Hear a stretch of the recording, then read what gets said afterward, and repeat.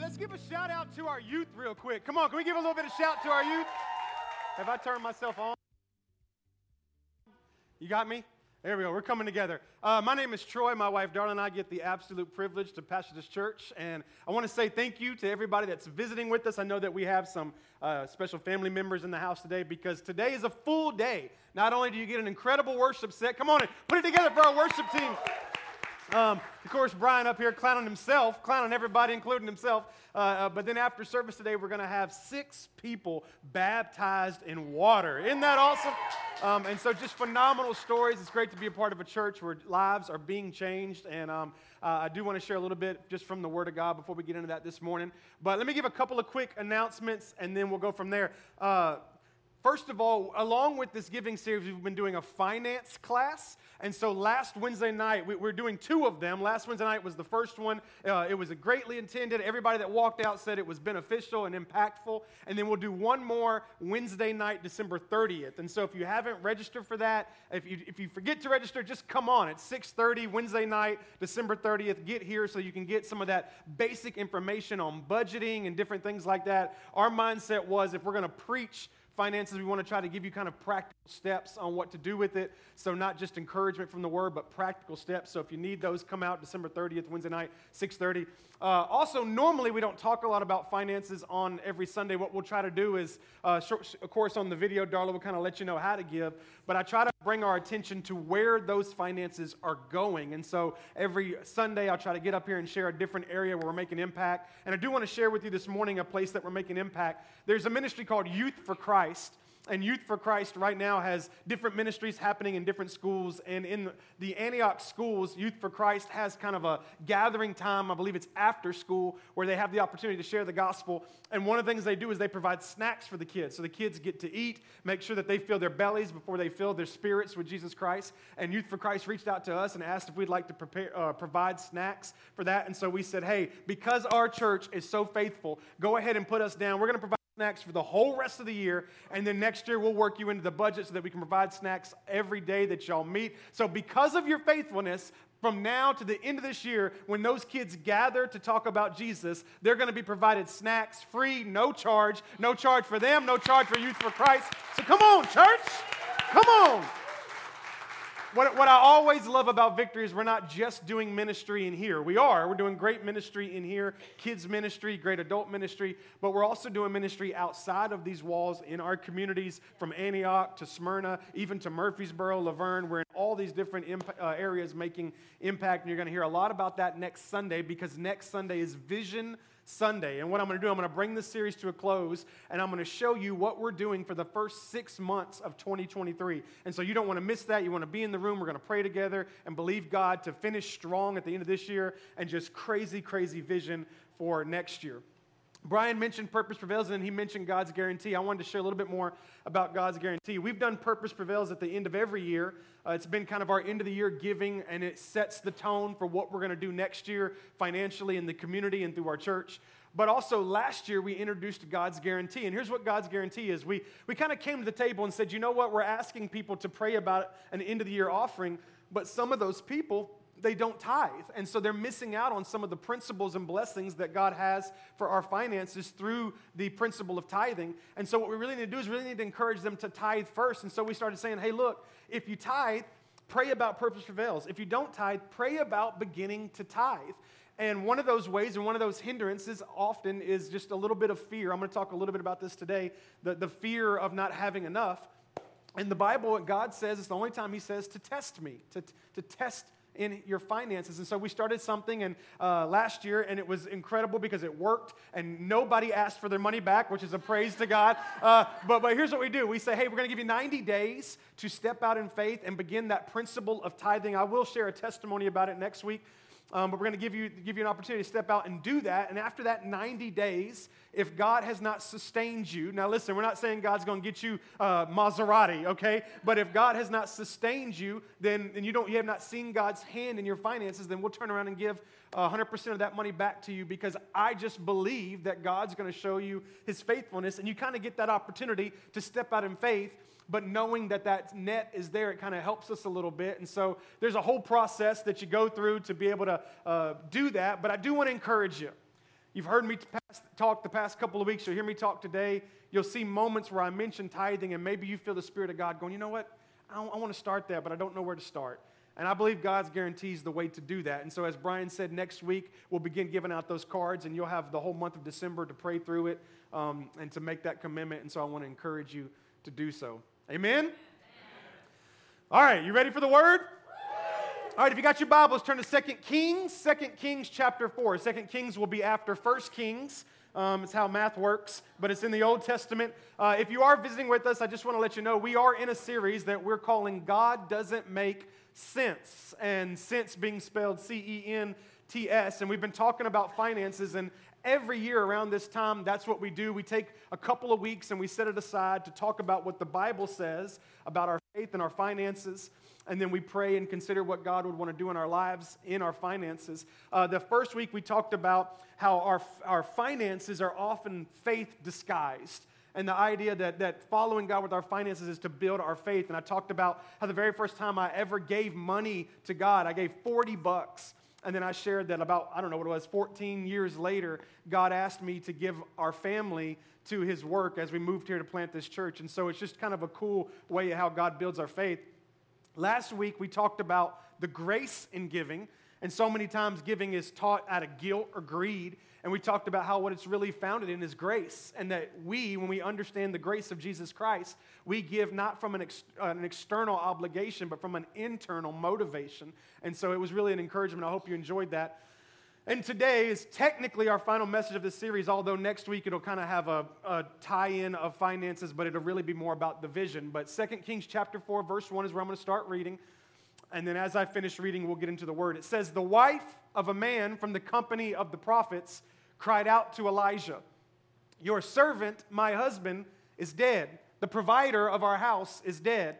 And you know that he revered the Lord.'" Watch this. "But now his creditor is coming to take my 2 boys as his slaves." Now, back in that day, when you owed money and you couldn't pay it, they would actually come and take your children, all right? Now, some of you are wondering if you can still pay off credit by giving your children. It's not how that works, all right?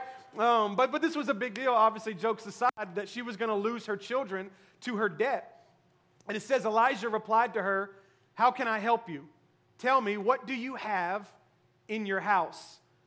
"Your servant has nothing there at all," she replied, "except a small jar of olive oil." Olive oil obviously being what she would use to make their food.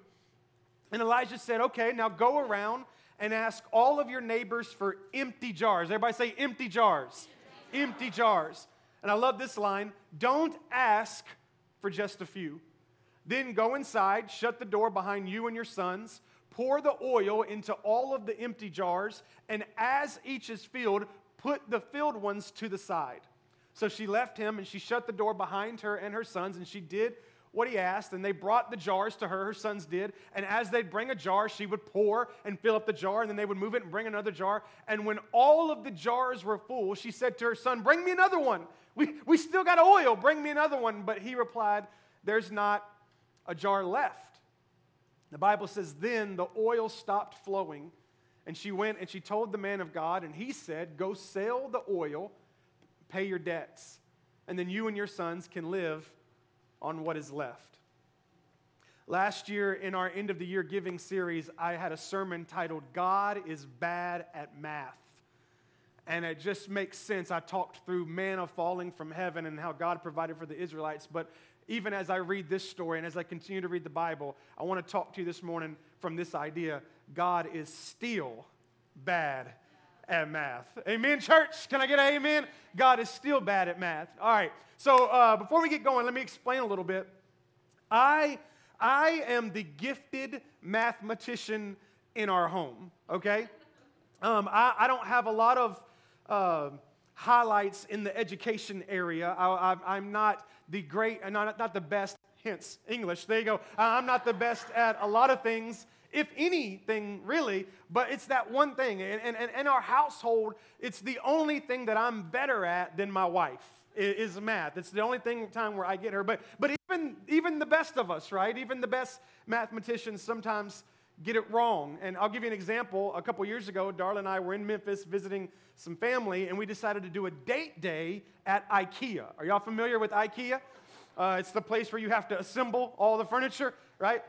And so we're having our date day at IKEA, and we're going around, and Darla let me know leading up. She said, this is a date, so I'm going to buy something. And I was like, okay, great.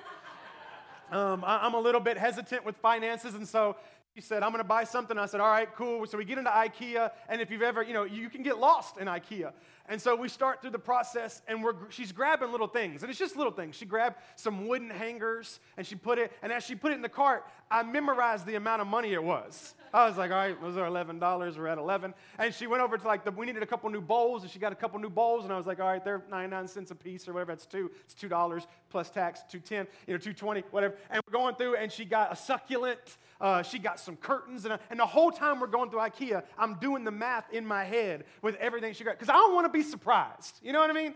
Like, I want to get up to the conveyor belt and to the cashier, and when she tells me the amount, I want to go, I already knew that was coming. I already knew the damage you were going to do to me. I'm cool. And so we go through, and we get to that furniture assemble area, right, where it's like all the unassembled furniture, and I'm scared to death because this is where the money is. And so every time she go down the aisle, I'll be like, but do we really need it, though? Like, do we need it? There's only 4 of us. We got 4 chairs. You don't need 5. And so we're just kind of going through, and we made it out of there. She didn't get anything. We survived. And as we're walking to the cashier, once again, I'm doing the math in my head, and I'm just under $50. And I'm telling myself, like, good. This is good because, we couldn't even pay for dinner for less than $50. So I've made it out pretty good. On this date day, I'm kind of bebopping, kind of excited and happy, right? Because this was affordable, and I'm getting the stuff out, putting the conveyor belt. And I'm not even paying attention to because I know I'm confident. So I'm not even watching as stuff's ringing up, and pull out my wallet and get ready, and the woman says, that'll be $117. I was like, say what? Like, excuse me? And to this day, y'all, I read the receipt 5 different times walking out of IKEA. I'm like, I don't understand how that adds up. I thought I was getting, robbed out of $50. I got robbed out of $117. Moral of the story, message of the day, don't go to IKEA. All right, there we go. I just want to let you know, stay at Walmart where you know the prices. They're low, they're being cut in half. Stay at Walmart. But the math didn't add up to me. And when I tell you that God is bad at math or God is still bad at math, I want you to understand that I'm not saying that God doesn't understand math, okay? I'm not saying that God is a bad student or that if you consider yourself a mathematician that you in some way are more intelligent than God. But it does seem that God often chooses not to practice math in the way that you and I do. When we read Scripture, I'm not saying he doesn't understand it, it just seems like he doesn't practice it. And when it comes to the heart of God, God doesn't always stick to the understood rules of a mathematical equation. That's ultimately what I'm saying, is that when it comes to the heart of God, it doesn't seem like God sticks to the rules of a mathematical equation. All throughout the Bible, God is very specific with numbers. He's very specific with Moses. He's very specific with Noah. He's very specific with Abraham. He's very specific with his disciples. All throughout the Bible, he's specific with numbers. But most of the time, majority of the time, his math just doesn't quite add up. I'll give you some examples. When God is involved, 5 loaves of bread and 2 fish somehow feeds thousands. Doesn't add up. When God is involved, you can have a wedding that has 0 wine, and yet by the time it's over, you can have 6 stone jars filled to the brim of the best wine. When God is involved, you can be a 99-year-old man and still have children. When God is involved, you can have no fish in one moment, put your net on the other side, and all of a sudden have so many fish that the net is breaking. When God is involved, 1 stone can slay a giant. You see my point? My point is that when it comes to any part of our life, when it comes to your marriage, when it comes to your kids, when it comes to your job, when it comes to your dreams, and especially when it comes to your finances, something miraculous happens when we add God to the equation. Amen? I think in the ultimate end of things, it's our choice whether we get to decide when it comes to honoring God with our finances, whether it's going to be addition. Oh man, I got to add another bill to my finances. Whether it's going to be subtraction. Man, now I got less money to operate with. Whether it's going to be division. Man, now I've got to separate and divide my money up amongst all these different pie charts, and now we got another pie chart. Or whether it's going to be multiplication. God can do more with this than I can do with it.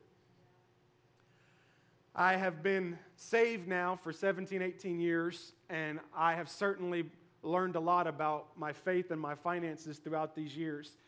And if there was one lesson that I've learned that's my favorite lesson, that if I wanted you to walk out today with a lesson that maybe would help you trust in God with your finances, the lesson would be this: trust God's math.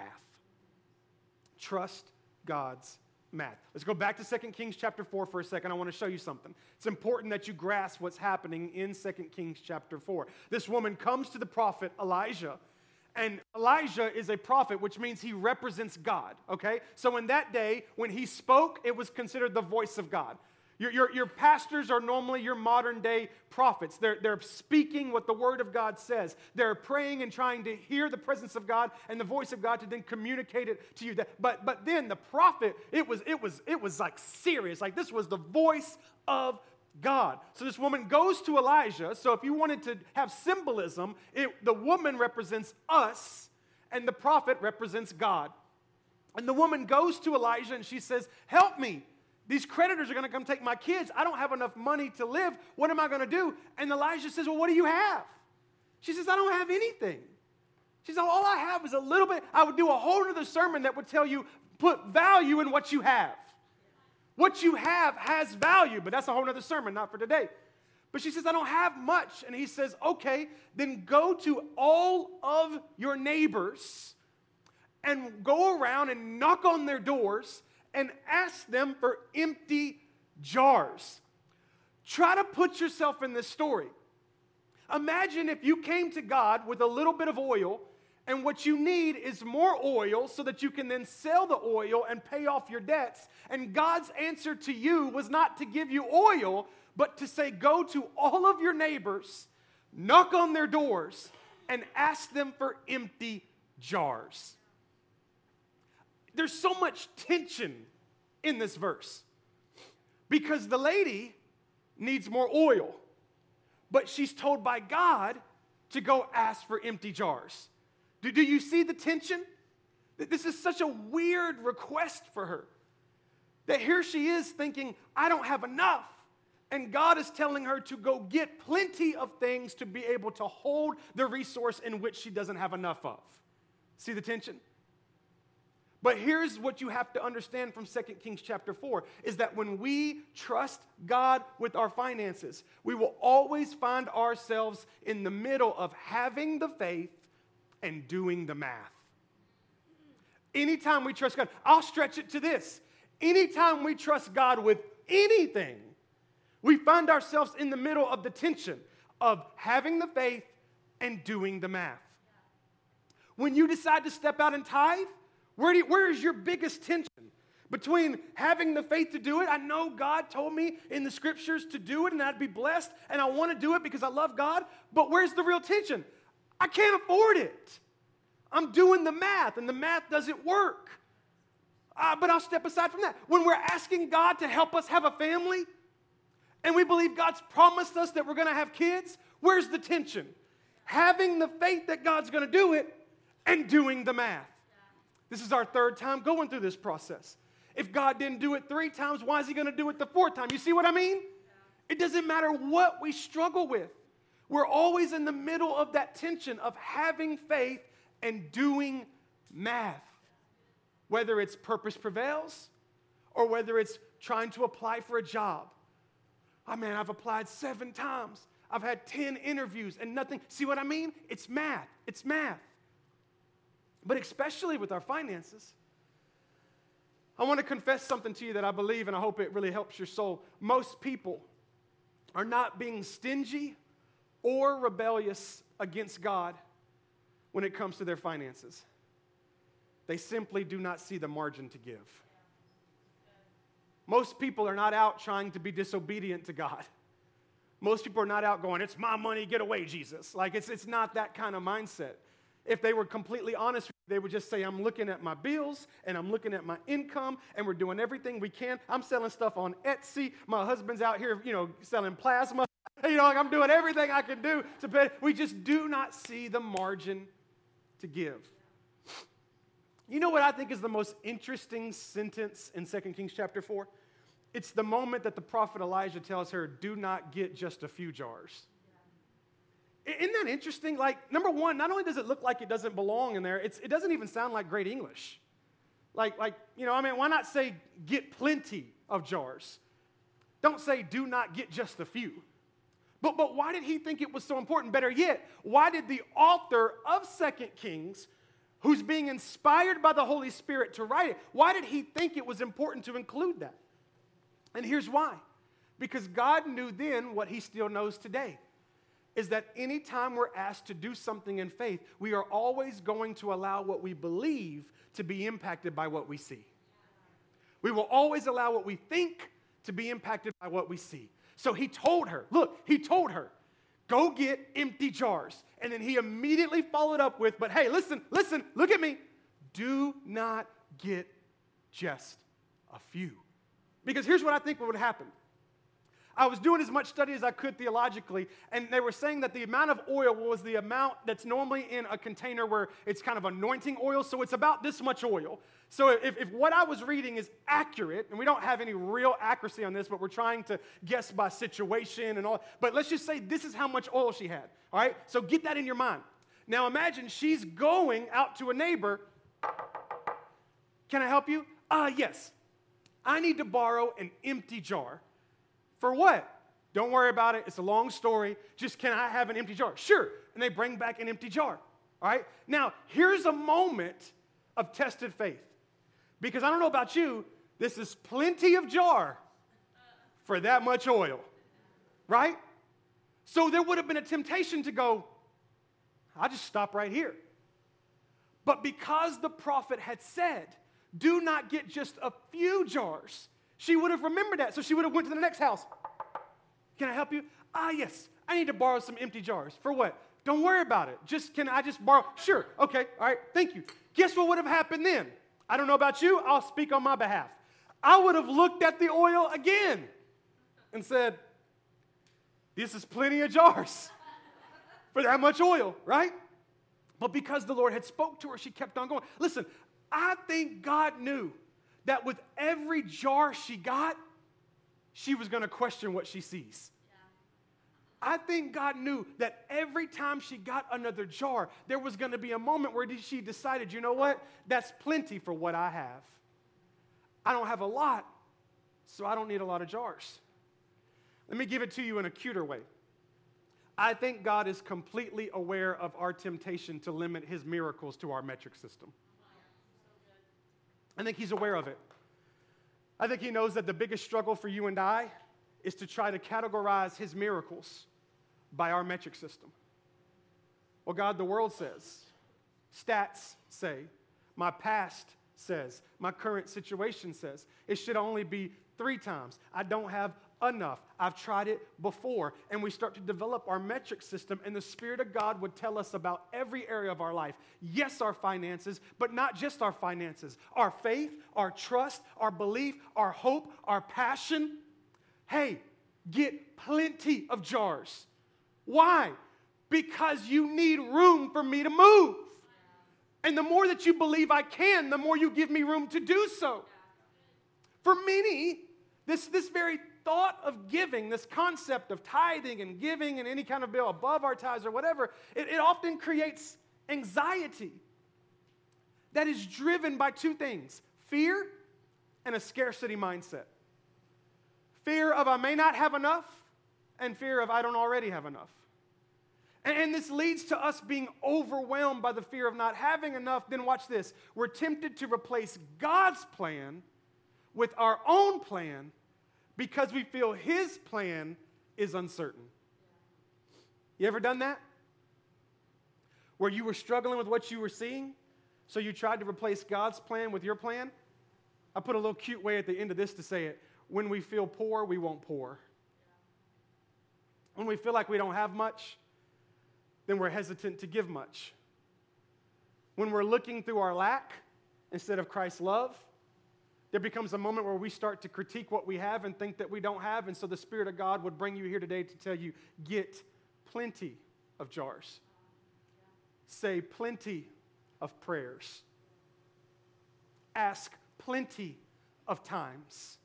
Try plenty of times. Go to plenty of interviews, right? Go to plenty of doctor meetings. Try, to all my husbands out there trying to have kids, try plenty of times. You're welcome, Kyle. Try plenty of times. Why? Why would the Spirit of God tell us to try plenty? Because the faith is in God. And the more we do, the more we go, the more jars I have, the more God has to fill. Plenty. I don't know how many of y'all have, I can say elementary age up to middle school age kids. But you'll understand, those of you that have young kids, soon to have kids, I'm going to prepare you for this because this is already happening and it's a shame. You should already be mad about it. John, Emma, you already be mad about this, okay? Be mad about it today.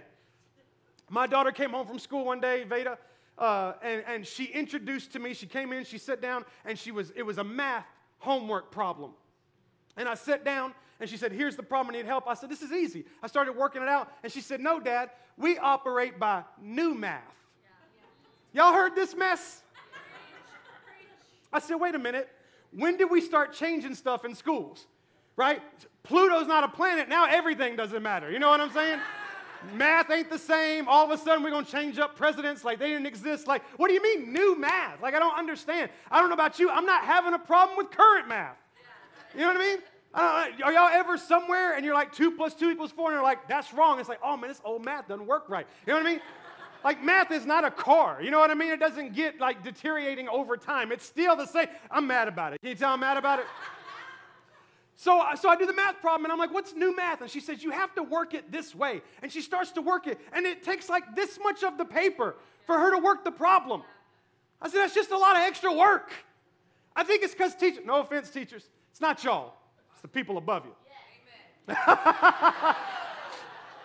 I think they don't know what to do. So they just want to prolong class by doing the same thing longer than you need to do it. Here's the killer.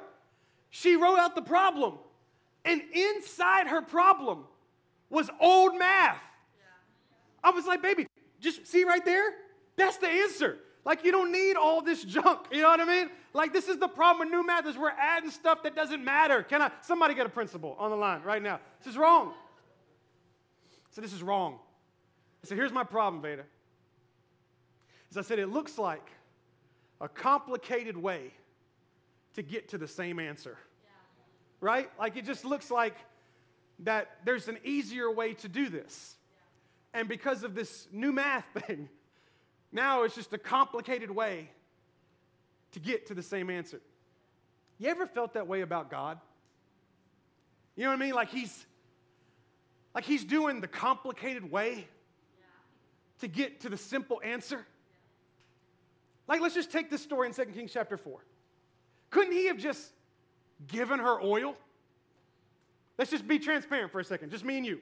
Talk like you're a real person for a second, okay? If you go to God and you need oil, and you say, God, I would like to have some oil, please. And God says, I'd like you to go to your neighbors and ask for empty jars, and you can pour the little bit of oil you have, and I'm going to, I don't need all that. That sounds like new math, God. Just do the little bewitched twinkling of the nose or whatever, and all of a sudden let there be more oil. I'll give you the same praise, right? I'll give you, hallelujah. You're the God of the jars and the oil. Can I get a hallelujah? You know what I mean? Can we do this an easier way? Why is this so complicated, God? What are we doing? Feeding 5,000, technically 20,000 people with 5 loaves and 2 fish? Why, God? Why, what are we doing? You are Jesus Christ. You are the Son of God. You literally will die and resurrect from the grave. Couldn't you, snap and their bellies be full? You know what I mean? Like, couldn't that, better yet, couldn't you snap and everybody would like all of a sudden have like a Captain D's #3 special plate? You know what I mean? Like 2 fried fish and some hush puppies just in their lap. Why do we have to rob from this little boy, take his food, punk him out, right? Take his food. And then we got to pray and go through all this stuff, and then you're going to hand it to the disciples, and then they're going to get, it didn't multiply in their hands as they were giving it out. It was like God was refilling it. And so they would give something, and there'd be another one. And it'd be some, what are we doing, God? Why is this so complicated? Abraham, 99, having kids. Anybody else against that math? Like, I'm 38, I don't want any more kids. You know what I mean? Don't play games with me, Jesus. Like, what are we doing, God? Why is it so complicated? Same thing for us. God, why is it so complicated? If you would just give me money, I'll give some to you. Right? Don't tell me you ain't ever thought that before. I hear people say this all the time. Well, once I get some money, I'll start tithing. What does that even mean? You know what I mean? Like, no, it's not the case. But here's why God operates by new math. You ready? Because in God's kingdom, giving isn't about dollars, it's about dependence. The idea of giving has never been about the amount. It's about whether or not you're depending on God. Can I give you a little secret? Number one, God is madly in love with you. I love when Brian says, we love you and there's nothing you can do about it. Let me give you a better revelation. God loves you and there's nothing you can do about it. Well, you don't know what I did last night. I don't care what you did last night. Doesn't matter what you do. You can't do anything about the fact that God loves you. He loves you so much, He's chasing you. He loves you so much that He brought you here. You woke up this morning with half your nose. You couldn't breathe out of it, right? Because it's cold outside. And you were like, I'm still going to church. Why are you going to church? Because God loves you. God loves you. And the best gift that God wants for you is for you to depend on God. This is what He wants. And He wants it for you because it's the best thing you can have in our culture today. Because I don't know if you've checked, but in our culture today, things are a little untrustworthy. Like 1 minute, everything's good. The next minute, we're all about to die. You know what I mean? So like it's a little bit up in the air. And so for us to put dependence on ourselves or on this world is shaky. And so God says the best thing for your faith and the best thing for your peace and the best thing for you to just be in a place of wealth and peace and all these different things is for you to depend on God. And then God said this, I think, to Himself. It's clear that their hardest place for dependence is money. Right? We all have struggles with dependence in all kinds of areas, but when it comes to finances, we really struggle, and here's why. Because often we put our dependence in money. If I have enough money, then it doesn't matter what happens, I'll be okay.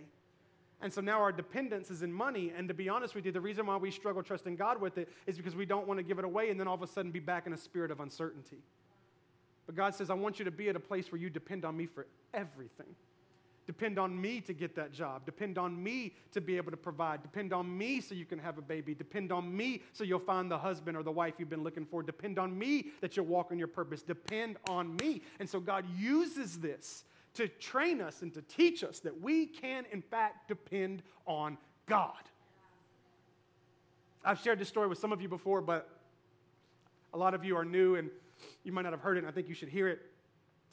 It was just an illustration for me to learn what it's like to take my dependence off of everything that makes sense and to put it on a God that often doesn't make sense at all.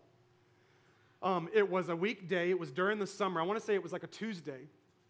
And my neighborhood will often do those annual yard sales. They'll do like 2 a year where everybody has a yard sale and they'll let you know, like, hey, if you want to put your stuff out, you can have a yard sale. So my kids are very familiar with what a yard sale is. We have gone and participated. We've never put stuff out because I don't believe in that. Just kidding. Just too lazy. But at the same time, I don't want to, I go when we shop and all this kind of stuff. So it's a Tuesday. And Casey Ray says to me, she says, Dad, tonight for dinner, I want to have Sonic. And I said, well, baby, we can't afford Sonic, okay? Here's why I said that before y'all start taking a love offering up for your pastor because he can't afford Sonic. Here's why I did that. Number one, because I purchased Sonic and then she barely eats it. So it's a waste of money and I'm a good steward of my finances, okay? Also, I just want to spend the money, okay? Confession, I don't want to spend the money, okay? I have all this macaroni and cheese in the closet. She should eat that. And so I just didn't want to have the conversation. And so to try to end the conversation, because as a parent, there's times where you don't want to explain stuff to your kids, so you tell them lies.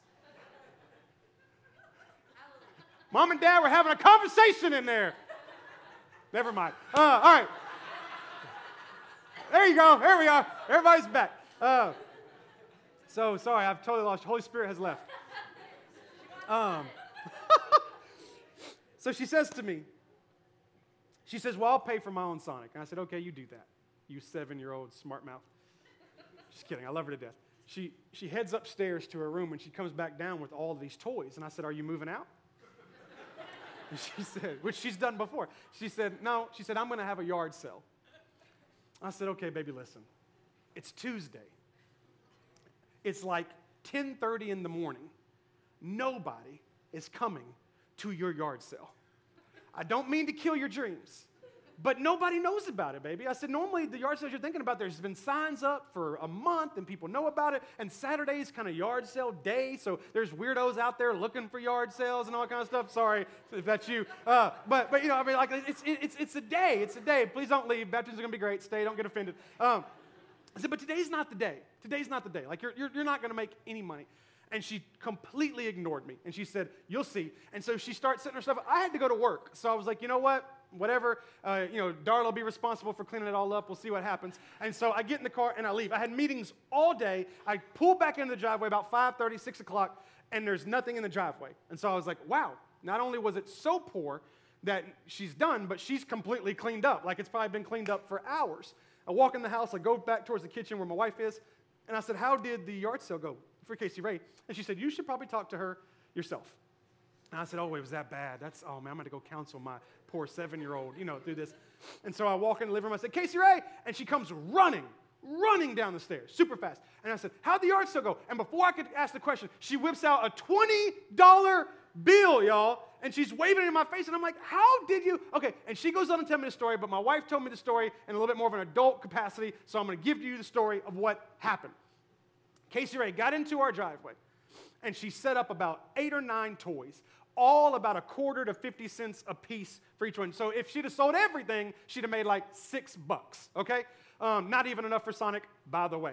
And so she sets up everything, and she's sitting out there, and she's waiting, and this older lady pulls up in her car, and she rolls her window down, and she starts conversation with Casey Ray about what she's doing. And Casey Ray tells her what she's doing, and she goes, well, you know what? You got this Mickey Mouse bag over there, and my grandson would love that Mickey Mouse bag. How much are you selling it for? To which my daughter, who walks in the presence of God, gets up and says, it's 50 cents, but if you want it, you can have it for your grandson.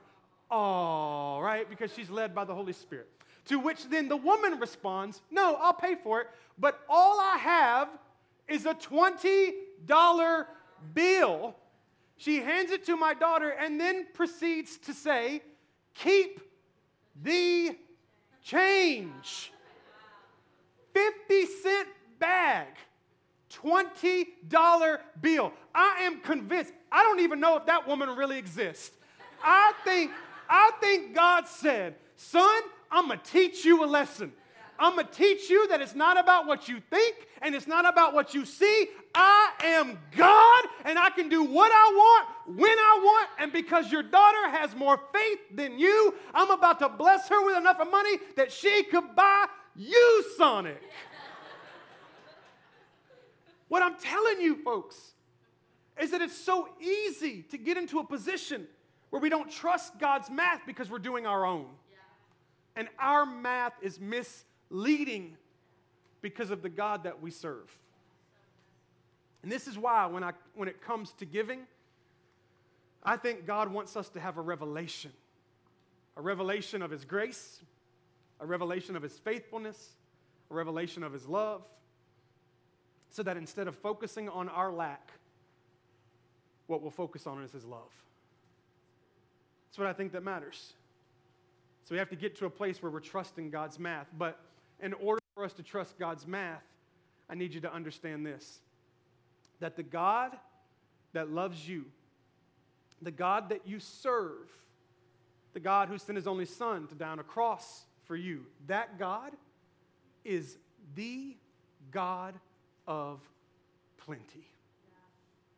He's the God of plenty. I'll show you what I mean. Let's go back to 2 Kings chapter 4 for a second. We're getting ready to close. But you got to be able to catch this. It's so good.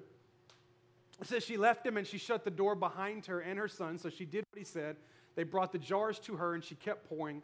And when all the jars were full, she said to her son, "Bring me another one." But then he replied, "There's not a jar left." Then the oil stopped flowing. She went and she told the man of God, watch this, and he said, "Now go, sell the oil and pay your debts. And then you and your sons can live on what is left." I don't know if you caught it when we read it at the beginning, but she was only asking for oil to pay her debts. She was saying, listen, we're at such a desperate place that the creditors are coming for my children. So in order to be able to save the lives of my children, I'm asking that you would just give me enough to be able to pay my debts so that I could free my kids. And because we serve a God of plenty, he gave them enough to be able to pay her debts and then said, you can live on the leftovers. We're just a couple of days away from my favorite holiday of the year because I love food. And for days, I will live off the leftovers. Amen? Amen. If you have leftovers, you don't want them, let a brother know, I'll take them. But this is what happens when we serve a God who is the God of plenty. When we trust him with our lives, especially our finances, not only does he give us what we need, but he gives us even more. I wrote it like this: when we trust God to provide, he always provides plenty. And here's some examples for you. For our sins, there's plenty of forgiveness. For our guilt, there's plenty of grace. For our struggles, there's plenty of strength. And for our needs, there's plenty of provision. Every need that we have, the God that we serve, there's plenty. But there's another thing that happens in 2 Kings chapter 4. Now that you can take that and apply it, that your God is the God of plenty, and that the same God who gave Casey Ray $20 can give you whatever it is that you need.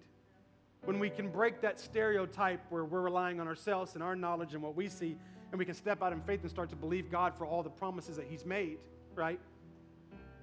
When we understand that he is the God of plenty and therefore we trust him, there's a shift in our life. But there was something else in 2 Kings chapter 4 as I was praying through it, and I felt like the Lord really gave it for me and for you. I want to bring it to your attention real quick before we pray. And here's the thought. When you read 2 Kings chapter 4, what you realize is that this lady was not responsible for the oil. She was responsible for the jars. Did you catch that? Never once did God say, I need you to do anything with the oil besides pour it. He didn't need her to try to mix something up. Isn't it interesting? You ready? How come he didn't ask her to ask the neighbors for oil? Talk about new math. If I want more oil, what's the first thing I should ask for? Oil, right? Like imagine if you were like, hey, I'd like some eggs. Can you go ask your neighbor if they have eggs? Like, yeah, but when you get there, ask them if they have any empty egg cartons. What good is that? God was preparing her for something. So he told her, you're not responsible for the oil, you are responsible for the jars. Now, I don't know if you caught it, but it said that once she ran out of jars, the oil stopped pouring. Did you catch that? So here's what that means. That had she got less jars, there would have been less. And had she got more jars, there would have been more. Y'all, this principle is staring us in the face. That our ability to step out in faith with God is what decides when God's ability to provide begins or stops flowing. It's not God's resource. It's our faith. It's not God's ability to provide. It's whether or not we give him the jar. And I was going through this. I'm practicing and preaching this, and I'm going, God, this is what it's about. You're teaching me faith, God. If I would have got more jars, you'd have gave more oil. If I get less jars, you'd give less oil. And I'm just going crazy. And all of a sudden, I felt the Spirit of God tell me this. He said, what jar won't you give me?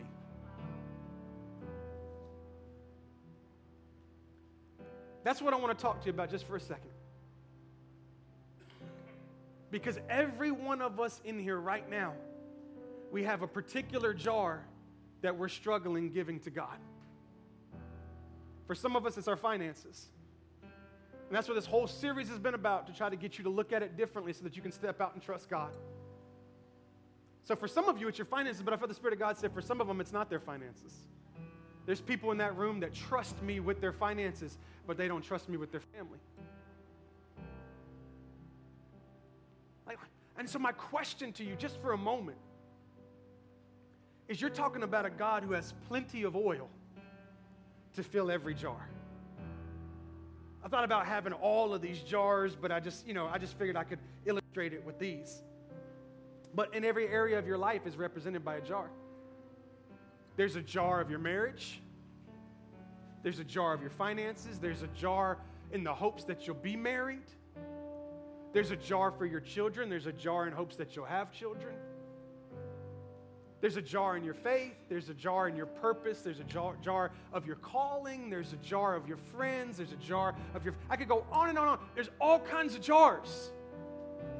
And we are the ones that get to decide which jars we give to God.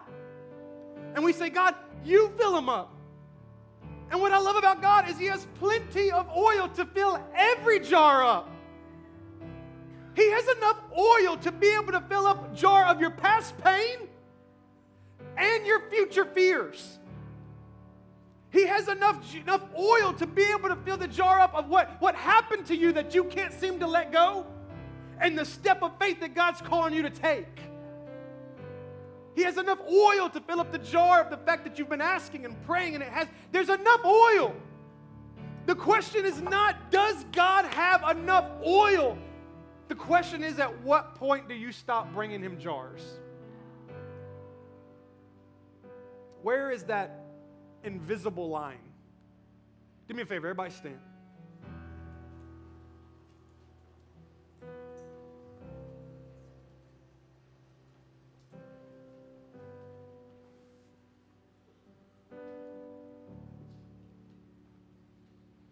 I want to challenge you for a second. Where have you kind of drawn that in? Where, you know what I mean? Like here's the things that we happily give God. And then here's the things that we're hesitant to let Him touch. And I understand why we do it. Because we start to compare what we're seeing to what we're believing. Right? And there's a moment where we wonder if God even wants to do it at all. But I'm telling you that you serve a God that is plenty. And I believe He put 2 Kings chapter 4 in that moment, in that for us specifically, to let us know that our responsibility isn't the oil. It's the jar. I want to read one more scripture. Before I do, I'm going to take just a second. I know we've got some families I need to dismiss for a moment to get their kids ready for baptism. So you guys go ahead and get ready, but if you're not involved with baptism, stand still. I want to show you something.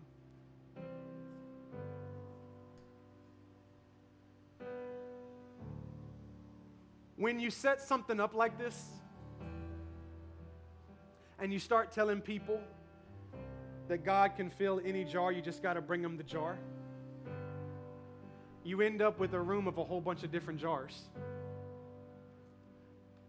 I'm studying this particular scripture, and I started thinking, how many different jars do you think she got from all these houses? Like if I go to Amber's house and ask for a jar, I'm going to get a real pretty jar. You come to my house and you ask for a jar, you're going to get Tupperware. You know what I mean? Like every house would have been a different jar. And I felt the Spirit of God tell me, you're in a room full of people who all have different jars. And I wish I had the time to call each one of them out. This is your jar. This is the thing that you struggle giving to God. You struggle with it because of something that happened in the past. You struggle with it because God said he was going to do something and he didn't do it. Or I would tell you this, he didn't do it the way you thought he was going to do it. And so because of what you see, it's dictated now what you ask for. And you've stopped asking for jars. You stopped opening up jars to God because you keep looking at the oil and it's like, surely this is enough. And I'm telling you, God wants to do even more in your life. So for just a moment, just do me a favor. Just think for a second. Matter of fact, close your eyes. I think that'll really send it home. Let the Spirit of God speak to you for just a moment. What's the area of your life that God is asking you to give to him so that he can fill it? Not you, him. And you know it because you keep trying to give it to him. And then there's the step of faith, and you kind of pull it back a little bit. You know, it's like, God, I don't know. Like, I really want to, but I'm scared. So keep your eyes closed. I want you to think about that for a second. I'm going to read scripture over you right now. And this is scripture over that jar.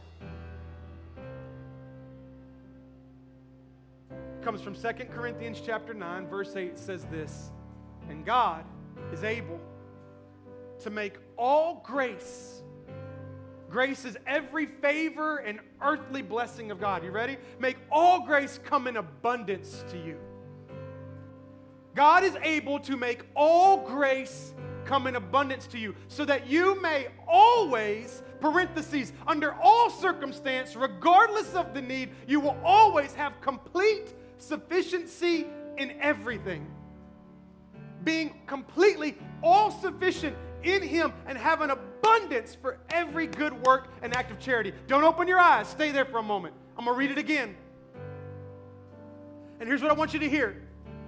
Your Father, the Spirit of God, saying to you right now, daughter, son, that jar that you've been hesitant to give me, I want to give you my promise over that jar. And here's my promise, that I am able to make all grace come in abundance to you so that you may always have complete sufficiency in everything and that you would have abundance. That's a God of plenty. He doesn't want to just meet the need. He wants to give you more.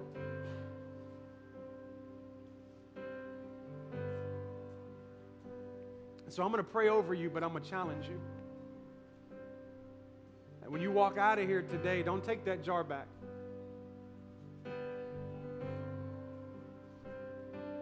If you give God less jars, there's less oil. When you give God more jars, there's more oil.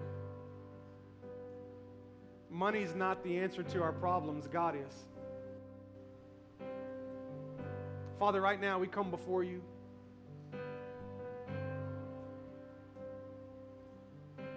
Honored to be in your presence. To know that you love us so much that you're talking specifically to every person in this room about their situation. And that there's many in this room that have put doubt where faith should be because they've been doing the math in their heads. And your message for them this morning is stop doing your math and trust God to do his. Oh, Father, I pray your Holy Spirit would just move for a moment, just a moment. Speak to every person in this room.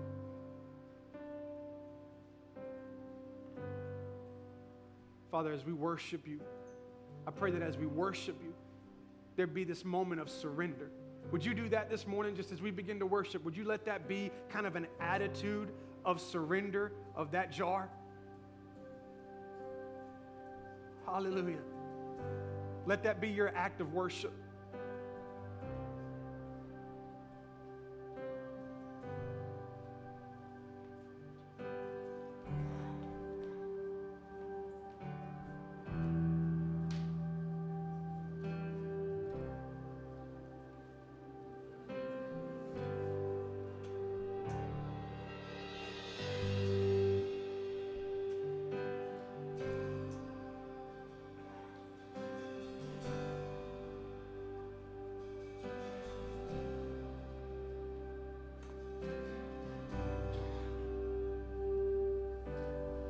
What's up, kiddos?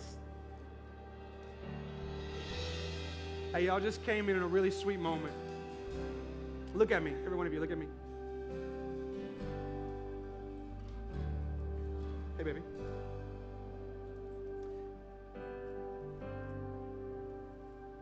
Your parents are trusting God with areas of their life that they have difficulty trusting God with. That's not weakness. It's strength. You are lucky because your family loves God and submits their life to God. And the Bible says that when you train those up in the way they shall go, they will not depart from it. You are the best jar they have. And God's already made a promise to fill it. So walk in that. Amen? I'm going to pray over you. Close your eyes. Father, I pray right now over every child in this room as we get ready to celebrate 5 of them that are being baptized. I'm thankful, Father, for your promise. I'm thankful, Father, for your faithfulness. I'm thankful that you control the outcome of my life and not me. I'm not a good enough husband. I'm not a good enough father. I'm not a good enough man. But I'm made righteous in you. And for every person in this room, that they would understand that they're not a good enough spouse. They're not a good enough mom or dad. They're not a good enough person. But they are righteous in Jesus Christ. And that every worry and every struggle, you will fill with your presence, Father.